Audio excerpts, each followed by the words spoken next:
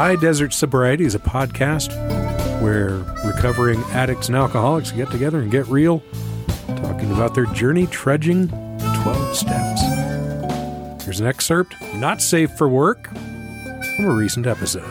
Okay. And you've been sober how long now?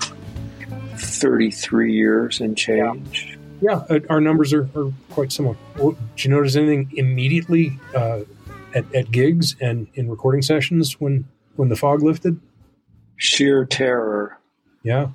Yeah, a very kinetic, my hand shaking on my first sober gig when I went to throw the standby on my amplifier, having to literally grab my hand and go, okay, just breathe.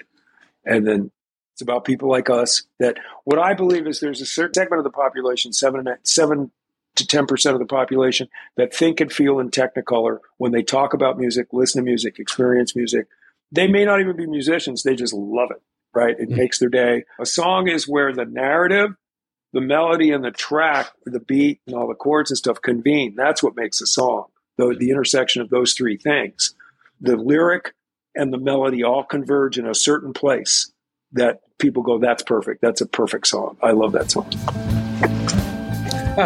Well, my 9-year-old, our Venn diagram, one place we can always agree, the Beatles. There's the Beatles, then there's nobody, then there's everybody else. But I may be prejudiced. High Desert Sobriety, a new podcast about recovery and the 12 steps, recorded in Santa Fe, New Mexico at the Friendship Club Studios, available on Apple and Spotify and Amazon and pretty much any place you find your podcasts.